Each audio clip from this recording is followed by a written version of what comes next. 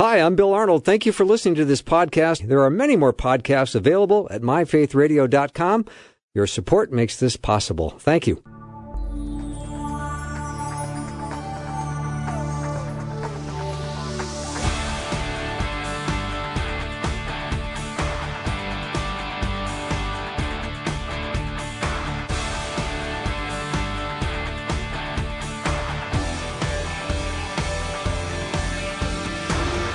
And a warm welcome to the afternoon show. I'm Bill Arnold, and we need Jesus. We need to have a biblical and Christian worldview, and we need to live in the truth of God's Word. And I'm so glad in this half hour I'm going to get a chance to talk to my friend David Wheaton as we continue our 12-part series on embracing a Christian worldview.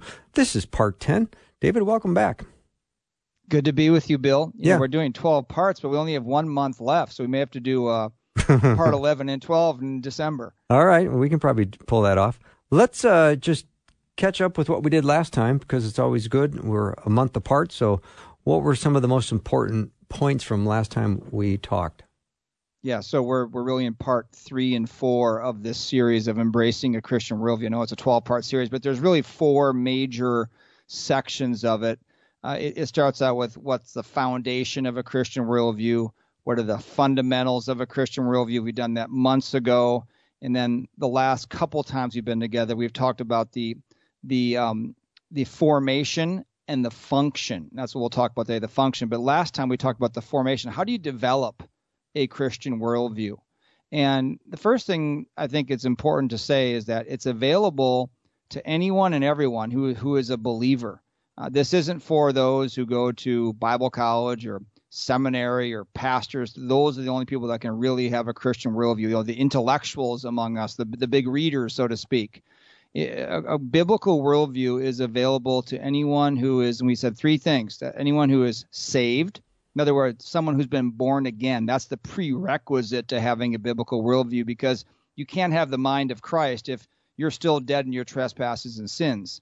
That's why the world has no understanding and no idea about a Christian worldview. They can read the same Bible and just not understand it, because God gifts us something of immense, immeasurable importance when we're saved or born again. You are given the Holy Spirit to help you understand and to guide you in your understanding of God's Word and then how to apply that Word.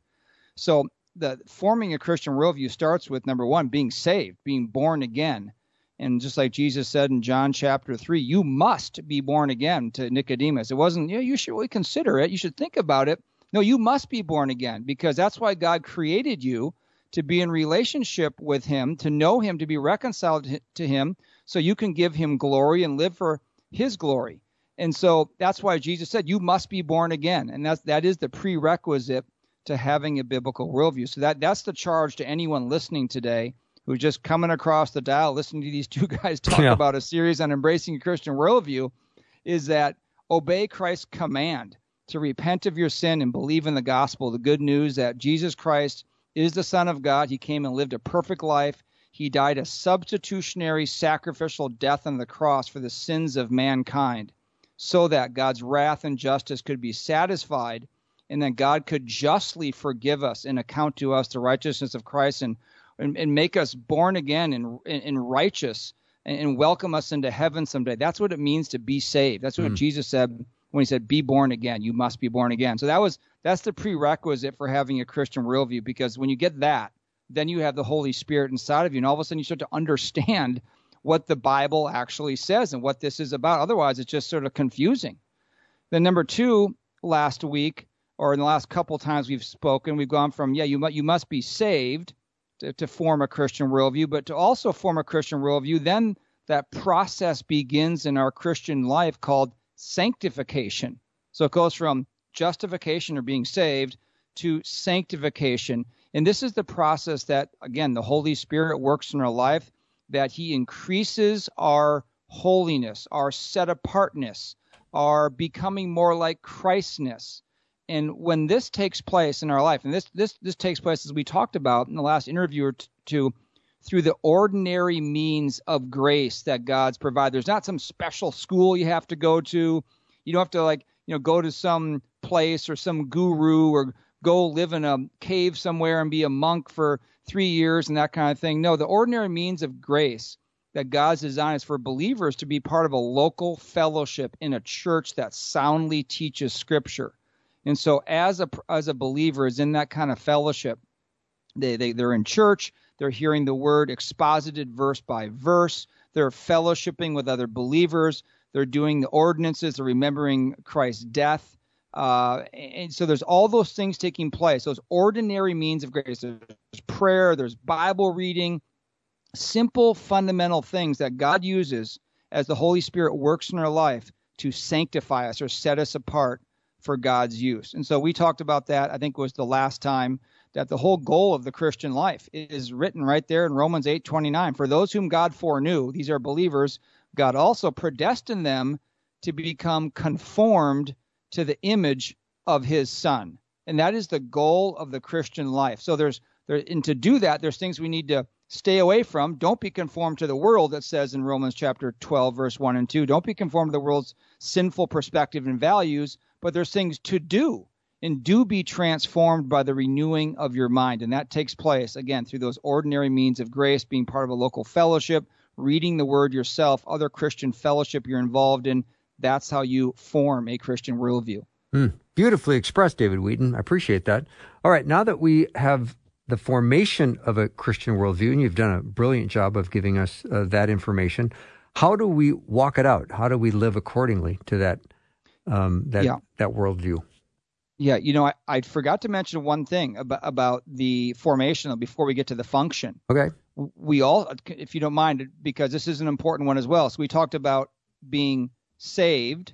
Okay, that's the prerequisite. You have to be saved. You have to have the Spirit to have the mind of Christ. And then you have to grow that through sanctification. That's number 2. But number 3 is sort of a sub-point, actually. Sort of a sub-point of the sanctification one is you need to be engaged.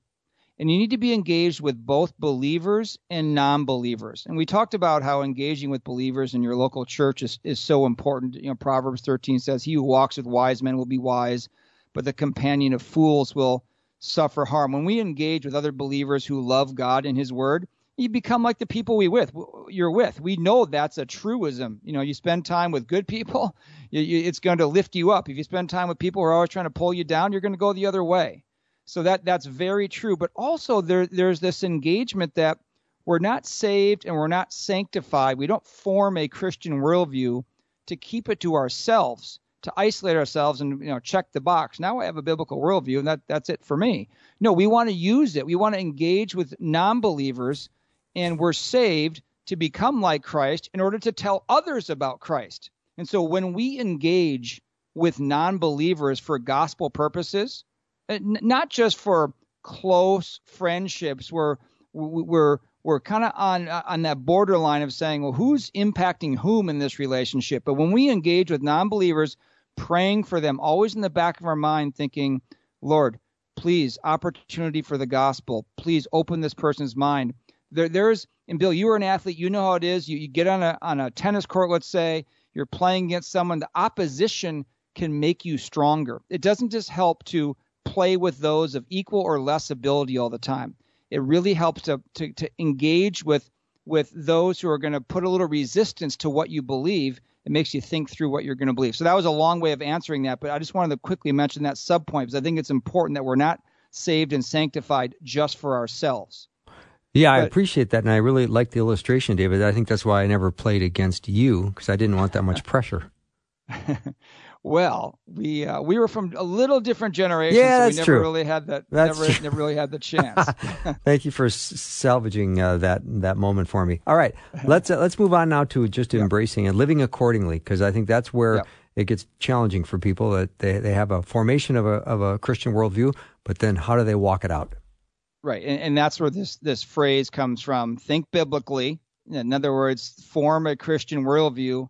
But then don't stop there. That there's a function. The formation is to think biblically, but the function of that Christian worldview is to then live accordingly. Mm-hmm. You develop a biblical or Christian worldview to put it to use every single day. It's not just something you do on Sundays or kind of when you have a religious conversation.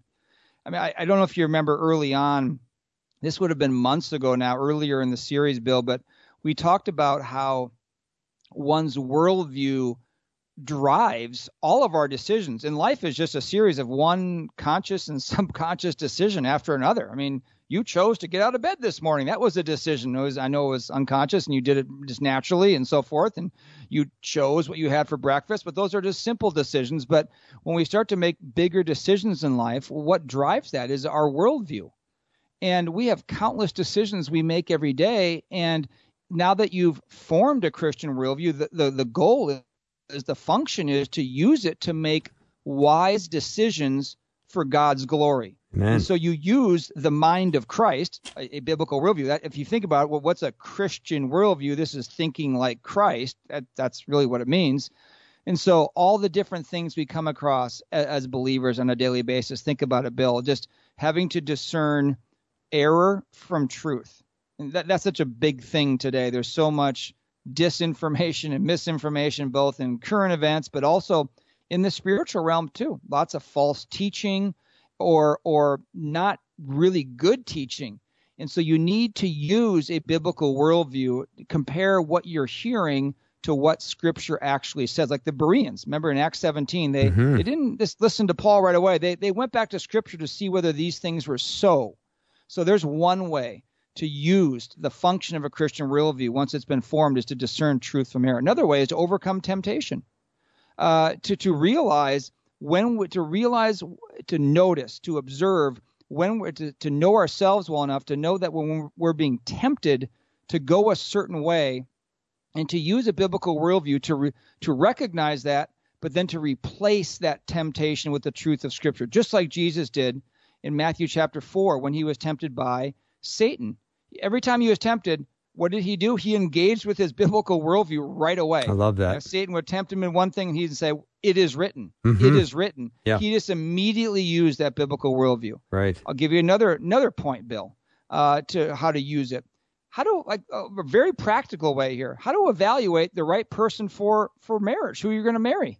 I mean, people get into marriages for really all the wrong reasons. And if you're a Christian, have a biblical worldview to know what the priorities are of someone who would be worthy for a strong Christ-honoring marriage, or raising kids.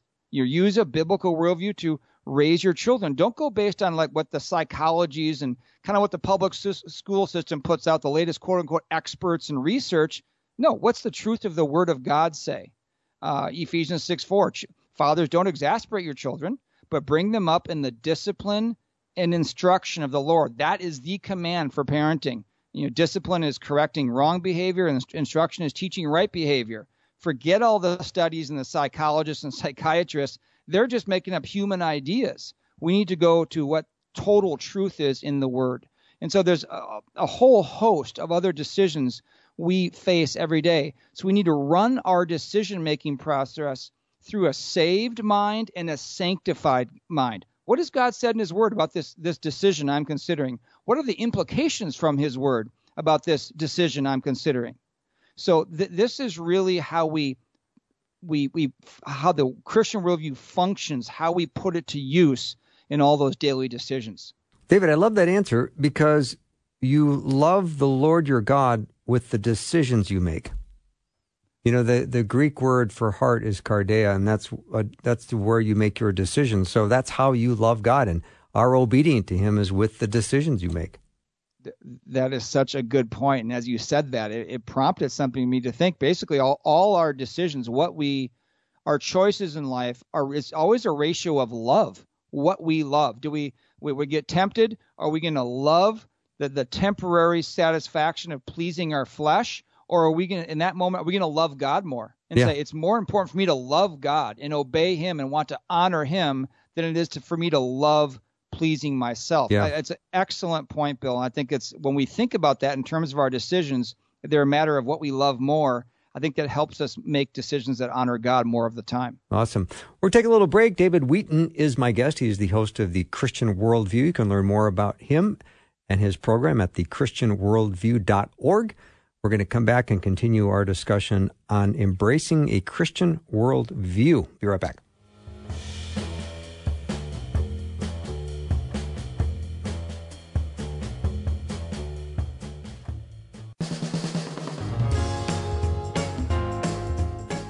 I'm back with David Wheaton. We're continuing our great study on embracing a Christian worldview. David, what does it mean that embracing a Christian worldview is ultimately about embracing Christ? Yeah, now we're getting to sort of some of the bottom line things here, like the point of it all. We've had this series about embracing a Christian worldview. Well, what is that really about? Well, it's not just about embracing sort of a way to think and live. It's about embracing the person that is the source, Christ, the source of that Christian worldview. If the function of a Christian worldview is for us to think biblically and live accordingly, well, it's really to think and live like Christ for God's glory. And we glorify him when our thoughts and our desires and our affections and our actions aren't in alignment with God's desire. So embracing a Christian worldview is ultimately about embracing the Christ of the Christian worldview. And that word embrace is a warm noun, verb, excuse me. It means to draw near, to hug, to embrace, to hold on to hold close, to grasp. So all these different words, these synonyms, give you an idea of that's what it means to embrace Christ. So when you believe in Christ, and what that means is when you believe in Christ, you don't just believe he existed because the demons believe in Christ and shudder. It means when you believe in him, it means you transferred your trust from your own ways, your own religious ways to be right with God, to the one way that God offers. In other words, you're trusting in his sinless life, his substitutionary death on the cross for your sin, his supernatural resurrection, that life, death, and resurrection fully satisfied God's wrath, just wrath, and his justice over your sin, so that God will rescue you, as it says in Colossians, from the domain of darkness and transfer you into the kingdom of the Son whom he loves. Look at this great transfer. You're in the kingdom of darkness before you're saved, and God transfers you into the kingdom of the Son he loves. So once you believe in Christ and you get the Holy Spirit, as we talked about earlier, then as you draw near to Christ through engaging in a local body of believers and in being in prayer to the Lord, hearing from God through the reading and preaching of his word, this is how you're transformed by the renewing of your mind, and you begin to embrace not just a way to think and live. Oh, that's important. That's really the effect of it. But you're embracing, ultimately, Christianity is about a person to know, not just things to know. And so I think that's always important to think that in mind, keep that in mind, is that the Christianity is not just kind of a way to think and live.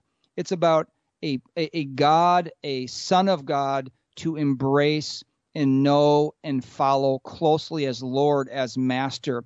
And this brings God glory, which is ultimately the purpose for which we should be living our lives, to bring him glory.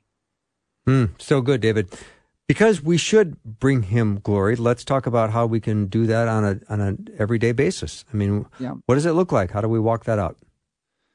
Well, we hear this said a lot. I just want to live my life for God's glory. I know. This is a very common phrase, and it's very true. This is really what we're called to do.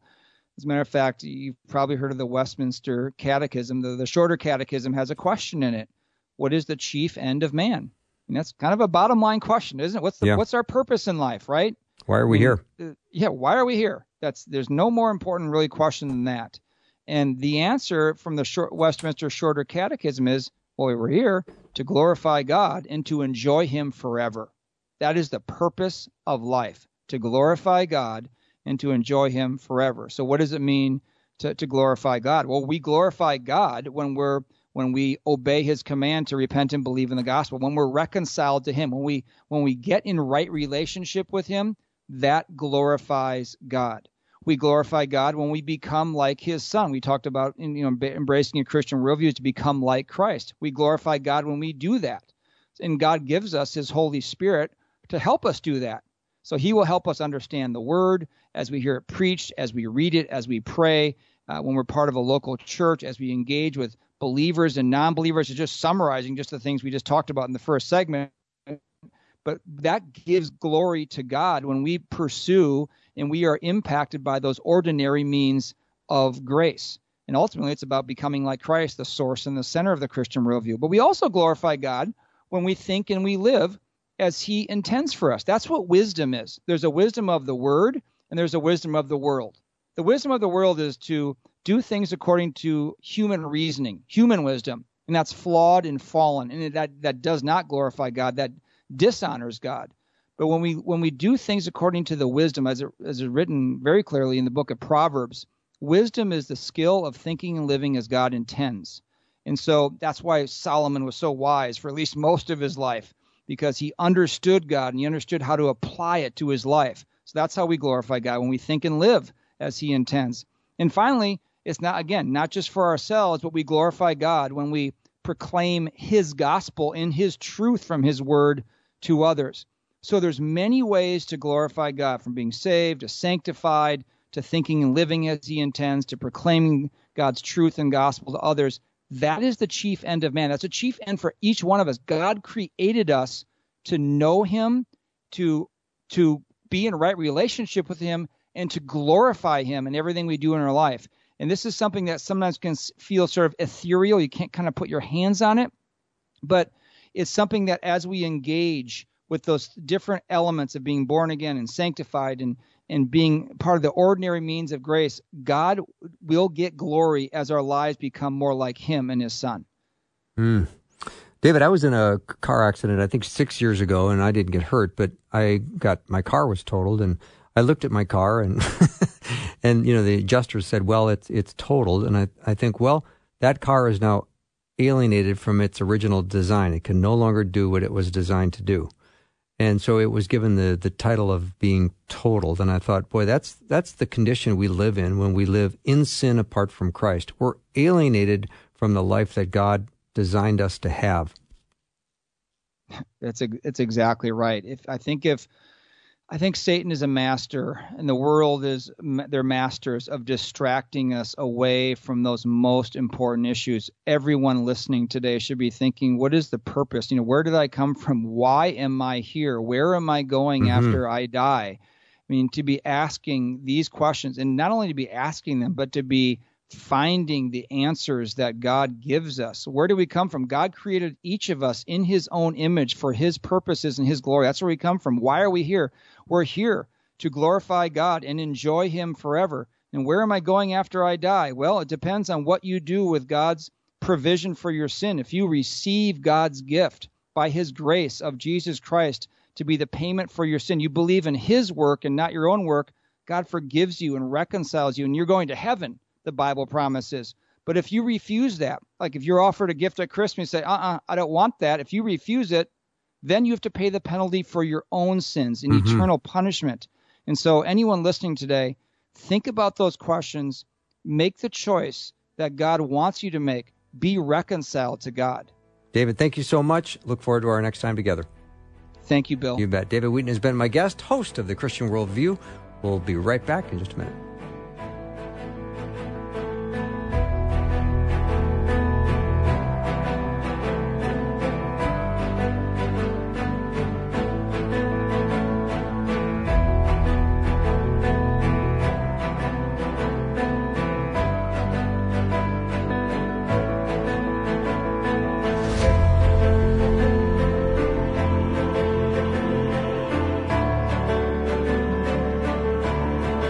Hi, this is Bill. I thought this interview was so good, I wanted you to hear it again. So enjoy. It's the afternoon show with Bill Arnold. Drive time, drive time. Let's get it started. Jump in your car. Yeah. What's for dinner? It's the afternoon show with Bill Arnold. Welcome back to the show. So glad that it is this season of Thanksgiving and gratitude, and we should always be giving thanks to the Lord. Come, let us sing for joy to the Lord. Let us shout aloud to the rock of our salvation. That's Psalm 95, but I'm going to talk today about Thanksgiving, and it's sometimes this time of year is a perfect time for that good old attitude adjustment. To help me do that is Beverly Coniaris. She was a former Bible study fellowship leader, teacher for over 30 plus years, and always glad to have her on the show. Beverly, welcome. Thank you, Bill. Great to be here. Yeah. So let's talk about this season we call Thanksgiving, which I think we all love. We do. Yeah, I find one of a the lot of favorites. people almost favor it over Christmas I agree. at times because we don't have all that clutter of the gifts and the disappointments of what those gifts were, whatever it is. I mean, it's just easier to travel. Everything is a little easier about Thanksgiving, and it is just hopefully it will be a time where we will take time to acknowledge the Lord. Sometimes with the hustle and bustle of Christmas, that's even less than Thanksgiving. So let's talk about Thanksgiving a little bit today. And you talked about it being an attitude adjustment. And I really think I need this attitude adjustment more often than once a year, certainly. I need to constantly remind myself about giving thanks. It's so easy to fall into the rut of grumbling, complaining, being unthankful, selfishness. And that's the trifecta. Yeah, it really Grumbling, is. complaining, selfishness. Yeah, there you go. Definition of sin equals Yeah. right there. Well, Thanksgiving reminds us of our need to be thankful. At least I hope it will. And maybe this teaching will help all of us to be more aware of being thankful. At our Thanksgiving table, Bill, we have for years shared 3 things that we're thankful for. And then we'd always give a little 3x5 card. And then on the other side, we'd write what we want for Christmas. And the sky was the limit. Nice. Yeah. So it was serious, and yet it was a lot of fun and a good way to kind of get to know each other a little bit better, have some kind of meaningful communication. We often say, health, family, or Jesus, but those are really our default answers. Today, we're going to take a look at what real Thanksgiving is. We're going to talk about the who of Thanksgiving, the what of Thanksgiving, and the how of Thanksgiving using the Bible as our guide. So if you or your family needs a brush up on Thanksgiving, listen up. I need this too. So the Bible teacher is teaching herself today. Let's start with the who of Thanksgiving. The whole point of Thanksgiving is not the what are we thankful for, but to whom. Just think about that a minute. That was kind of a mind shift for me. Not what we're thankful for, but to whom. Who are we thankful to? People who do not know God can't be thankful. They can be thankful for things or what they've achieved or what they possess. They can be thankful for all kinds of things, but if our thankfulness is not to God, it is not fulfilling its most important function, and that is thanking God and praising Him. So that's the whole idea behind Thanksgiving. Now, we can become thankful to people, and I believe that we should be thankful to people. I have a friend who I have been rather generous with, and this friend really has a flaw, I would say, almost in the character where there's never gratitude given. There's never thanks given. And I've just kind of learned this about this person and, trusting the Lord to work in the heart and to maybe make some changes. But a thank you note seems to be a thing of the past. Am I right? It does. Yeah. Do you get a text? A handwritten note is pretty rare. Yeah, it's almost prehistoric. Almost, yeah. Almost prehistoric. A text, an email, that might be something, but a handwritten note, yeah. Yeah, it takes time. You have to write it. You have to think about it. You got to put it in the mail. Yep. Got to know their address. Got to remember how to use penmanship. Exactly. Yeah, who does that? Who writes anymore? Right, yeah. I know. But anyway, I'm okay with a text. I really am. But when there's no gratitude shown, I think how much the Lord feel when we don't show any gratitude to Him for all of the many things He does for us. So here's an important point about gratitude, about thankfulness. It must be taught. And certainly, Scripture teaches us the importance of gratitude and being thankful. My daughter, Amy, is really good with her kids. She always has them after birthday presents, or if I've just given them a special day gift, whatever it might be. They always send me a note and personal note thanking me for the specifics of what they've gotten. And honestly, I think it's just a beautiful training. And also then that can be, take that and then say, and now we should be doing the same for the Lord. We should be verbally thanking Him as well. A biblical text on thankfulness is found in Luke 17. I'm going to just read it to you. If you can just, listeners, picture the story as it's unfolding here. It's not long. Now, on his way to Jerusalem, Jesus traveled along the border between Samaria and Galilee. As he was going into a village, 10 men who had leprosy met him. They stood at a distance and called out in a loud voice, "Jesus, Master, have pity on us." When he saw them, he said, "Go, show yourselves to the priests." And as they went, they were cleansed. One of them, when he saw he was healed, came back, praising God in a loud voice. He threw himself at Jesus' feet and thanked him, and he was a Samaritan. Jesus asked, "Were not all 10 cleansed? Where are the other 9? Has no one returned to give praise to God except this foreigner?" Then he said to him, "Rise and go. Your faith has made you well." Wow, let's unpack this a little bit. First of all, Jesus is at a location where he's in between Israel and Samaria, and he's on a journey. The lepers stood at a distance when they called out with that loud voice because lepers were not allowed to come into close contact with others. They even called Jesus Master and asked for his pity on them. They are really in the most desperate state. Don't you just, your heart ache when you read about this, how leprosy was treated in these biblical times? They were calling out for Jesus to have mercy, to heal them. So often this is us, isn't it? We call out to God, begging him to help us, have mercy on us. We're just in dire straits. I did that 10 minutes ago.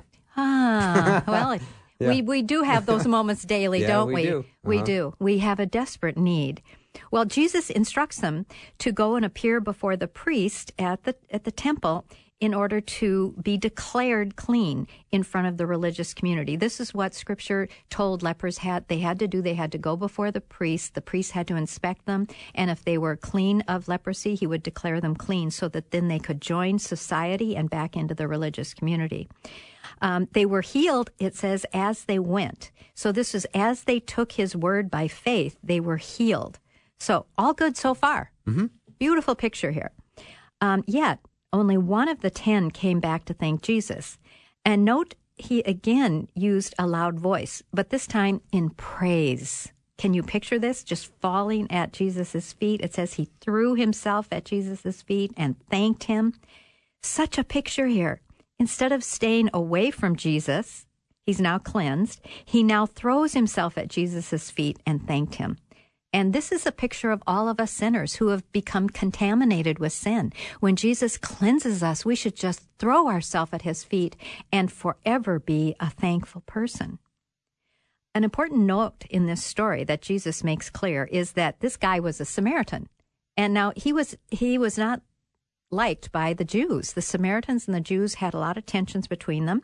They were actually hated. It was not the leprous Jews who were supposed to know God that came back to thank Jesus. So Jesus' words to the one thankful, healed man is very instructive to us. Where are the other 9? Only one returned to praise God, and he was a foreigner. So here's the point.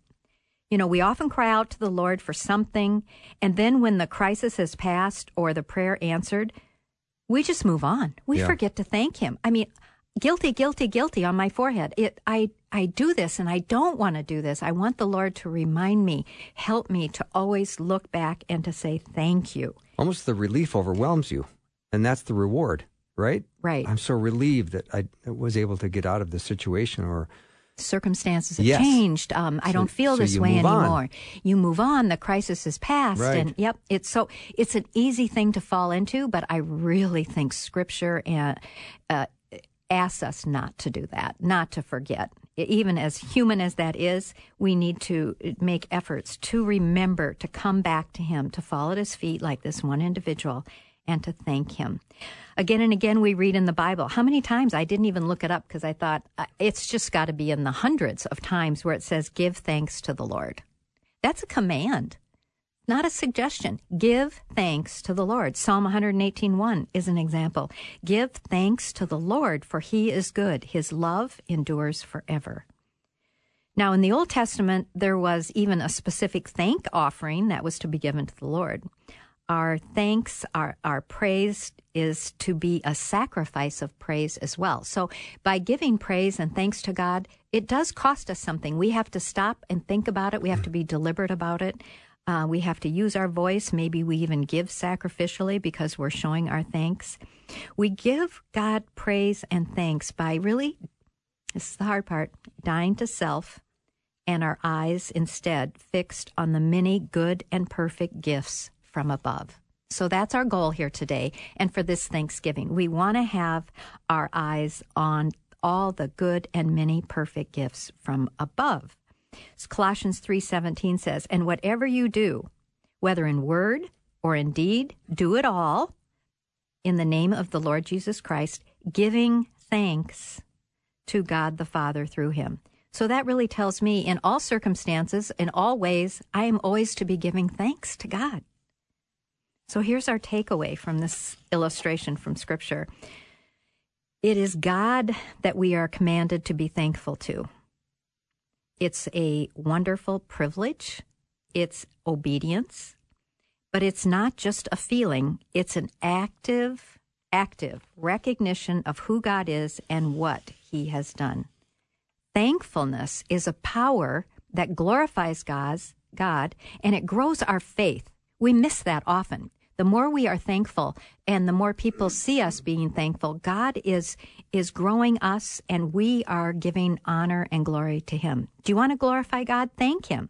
Do you want to grow spiritually and encourage your sanctification or this becoming more like Jesus process, becoming holy? Do you be a thankful person? I love that. Bev, I think if it's all right with you, we'll take a short break. Beverly Coniaris is my guest, and she is the co-host of the podcast She Is Becoming, and also a former Bible study fellowship teacher for over 30 years. We're talking about having a thankful heart and making sure that we give God thanks in all circumstances. We'll be right back.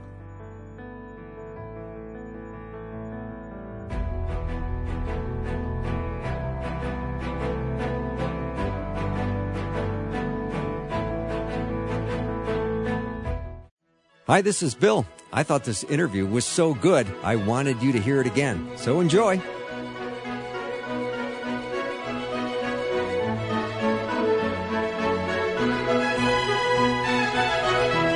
God commands us to have a thankful heart, and that's what we're talking about today with Beverly Coniaris.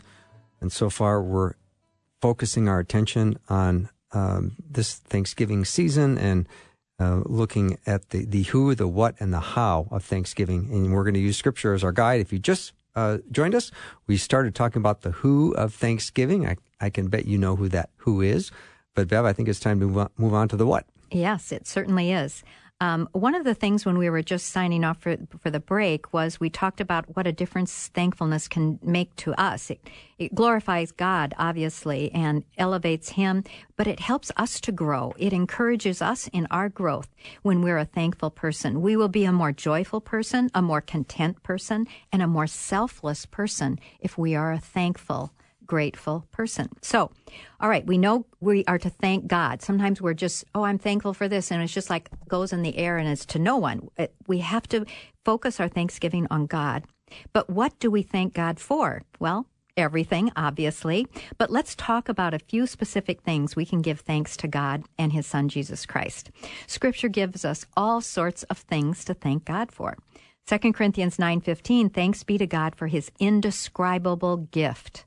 I love that at Christmas. I really do. The gift is God's surpassing gift of grace through his Son, Jesus Christ. And in fact, Ephesians 2 calls our salvation a gift from God so no one can boast. So that is the biggest thing we have to thank God for always is our salvation in Christ and what Christ has done for us and how much God has loved us in that sacrificial death of Christ. This grace gift is supreme in what we want to always thank him for. We were sinners. We were hopeless, just like those lepers we read about earlier. We were under God's wrath, but because of God's grace, he sent his one and only Son, Jesus, to bear the wrath, the punishment for our sin on our behalf. We cannot earn this. This is a gift which we thank God for profusely. Now, more spiritual blessings. So if we can change our mindset to things that we're just saying in the air, Let's think about it as specific things, spiritual things that God has done for us that we can thank him for. Hebrews 12:28 tells us that we receive an unshakable kingdom. We are part of something, Bill, so much greater than ourselves. Praise be to God. Thank you, God, that I can be a part of that unshakable kingdom. 1 Corinthians tells us that God gives us victory. So even when we may feel the most defeated, God can come in and take a situation and turn it to a victory. Scripture also tells us that God leads us. Proverbs 3, in all your ways, lean on him, and he will make straight your paths. We can thank God for that. He has chosen us. Scripture says that we were chosen in him before the foundation of the world. We had no part in that. So, to thank him for that he knows us and has chosen us. Another thing we can thank him for is we have security in the seal of the Holy Spirit. The Holy Spirit in us and his seal is our guarantee of eternal life. We have security in him we can thank him for. We can thank him that we're never alone. Jesus promised, I am with you always. We have the privilege of prayer and are encouraged to pray about everything with thanksgiving from Philippians 4. We're to present our requests to God, and then the peace of God will come over us. We have a God who rules in sovereignty, a God who sets up kings and removes kings. Now, with election and politics, some of us just get all twisted up about all that thing, but we have to remember God rules sovereignly, and for that we can thank him. We have a God who sees us, hears us, promises to walk with us through the fires of life. Think Shadrach, Meshach, and Abednego. If you're in a fire, but there was a fourth person in the fire with them, and that was the pre-incarnate Christ. And then God closes the mouths of lions. Think of Daniel in a very precarious situation, and yet there was this other figure in the lion's den with Daniel, and he closed the mouths of the lions. Such protection. We can thank him for our protection. We are loved, Scripture says, with an eternal love. I don't know another human being that can promise you that. We can have comfort, his protection, his wisdom. James 1 encourages us to ask for wisdom. He delights, he wants to give you his wisdom. We can thank God for that. We can thank God that he's our provider. We're told in Matthew to ask, knock, seek. John. Ask, knock, seek. And we're promised to receive, to find, and to have doors opened. We can thank him for those people who speak truth into our life. We can thank him for his word, the Bible, solid truth in a relative world.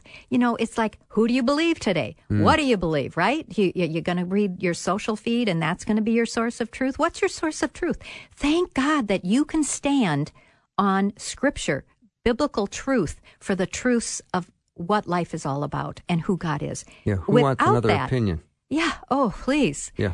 Yeah, no, and what's happening is we're a mess because we don't have that solid foundation. We're just jello all over the place, right? So we thank God for that. Thank God for his peace that's greater than your circumstances. That's greater than no worldly person or thing can give you peace like the peace that God can give you. Okay, we could go on forever in this area. This is a list we could continue on and on. On and on. And Bev, you're doing a great job. Beverly Coniaris is my guest. We're talking about Thanksgiving if you just joined us. And I promise you're going to want to go to the beginning of this podcast and hear it from the start, because we were talking about the who, the what, and the how of Thanksgiving. So please continue. All right, let's look at 1 Thessalonians 5:18. It says, give thanks in all circumstances, for this is God's will for you in Christ Jesus. There's a direct command there. So often we look at this like, yeah, that's just so beautiful. And then we think, wait a second, this is a command. If you were highlighting all the commands in the Bible, you'd have to highlight this one as a command. To give thanks in all circumstances, not necessarily for all circumstances. But even in the most difficult circumstances, at least in my personal experience, I have always found things to be thankful for. Always. I force myself to be disciplined and to thank him in the hardest of times. So we are to give thanks for all things. God is at work. He is very involved in our life. Now let's just talk about some practical things. How can we go about thanking God? Well, first of all, always in prayer. We're to pray about everything with thanksgiving. A wonderful acronym is called ACTS that we can use for praying. Adoration, confession, thanksgiving, and supplication. So if you just follow that every day when you begin to pray, you will end up thanking God consistently. So that's helpful. A great way to begin prayer is remembering who God is, thanking Him for all He's done. And before you get into your requests, because you've focused your mind on all God is and what He has done, and now you're ready to request from Him because your faith has been improved. You can give your requests now really confident of God hearing you. Keep a journal of gratitude. I do this on a daily basis. I journal, and one of the things I journal is I always force myself to write something down, because I can be very ungrateful. Write something down that I'm grateful for. And then at night, often when I'm laying in bed, I'll go over my day with Him, just kind of like I'm talking to Him at dinner or something, and talk to Him about it. But often it just ends up with a thanks session, just thanking Him for all the different things that happen. Another thing we can do to practically go about thanking God is look for an opportunity to witness to others how thankful you are to the Lord and why. I think this can be so helpful in our families, with our friends, that instead of saying this or that, you can say, I'm so thankful. God was so good to me here, and why. It has a great effect on others and encourages them to do the same thing. So this is something we can model. It's very catchy. Learn more about gratitude, which is the attitude of thanksgiving. Read about Thanksgiving. Look up scripture on being thankful. Teach our children and grandchildren the importance of being thankful to God and to other people. Take time to thank people for their kindnesses. Also, thank God for them. I mean, we just want to be thanking God for each other often. I thank God for this ministry here of Faith Radio and all it has done for so many over the years and encouraged so many people. Use scripture to thank Him. Every day as you read your Bible, read with an eye to thank God for the things you read. Just what we read here in Luke. Thank you, God, that you can heal. Thank you, Lord, that you have a compassionate, gracious heart to those who are hurting and in such dire straits. So, it just begs for you to respond with thanksgiving. So here's a truthful piece of information, a takeaway I'd like to call it. Thankfulness builds our faith. So, have you and have I been like the 9 lepers who received so much from the Lord and yet remain thankless to Him? Pick me, pick me, pick me. Yeah. my answer is yes. I know. We all feel the pinch of this. Oh, yeah. That's so convicting. Yes. We're like that little child with our parents. Our kids don't thank us for everything we do for them. Oh, Mom, thank you for cleaning up after me once again after dinner. Thank you, Mom, once again for running the dishwasher. Yeah. Oh, no. We're like that little child who we forget to think of all the things that God has done for us. So we really need reminders like this, don't we? Very, very often. So I want to ask the listeners now, how can Thanksgiving become part of your daily life, not just at Thanksgiving? Bill, earlier on the radio, I heard you giving a promotion for the show, and you gave a list of like 5 or 6 things of everything you were thankful for. You must have had Thanksgiving on your brain. And one of them was you were just so thankful for how you were given this opportunity to be a part of God's work. And that just touched my heart. Sweet. I was on my way here, and I kind of wanted to tear up. It was like, wow, I didn't even think of that one. So, it's just endless what we can and should be thanking the Lord for. So this Thanksgiving Day, maybe you can have people read verses on thankfulness or set the stage for heartfelt sharing on what we are especially thankful for this year, but have it be focused on God. What do you want to thank God for this year rather than just what are you thankful for? That first Thanksgiving, Bill, was not people thanking the Indians. They were thanking God. It's not Turkey Day. It's not Friendsgiving.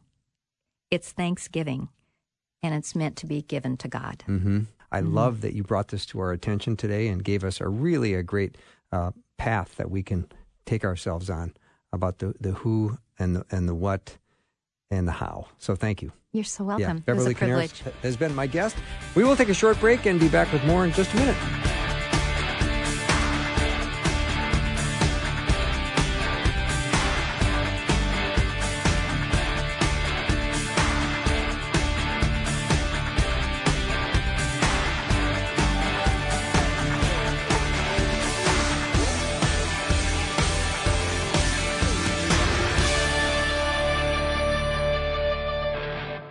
Thanks for listening. Programming like this is made available through your support. Information available at myfaithradio.com.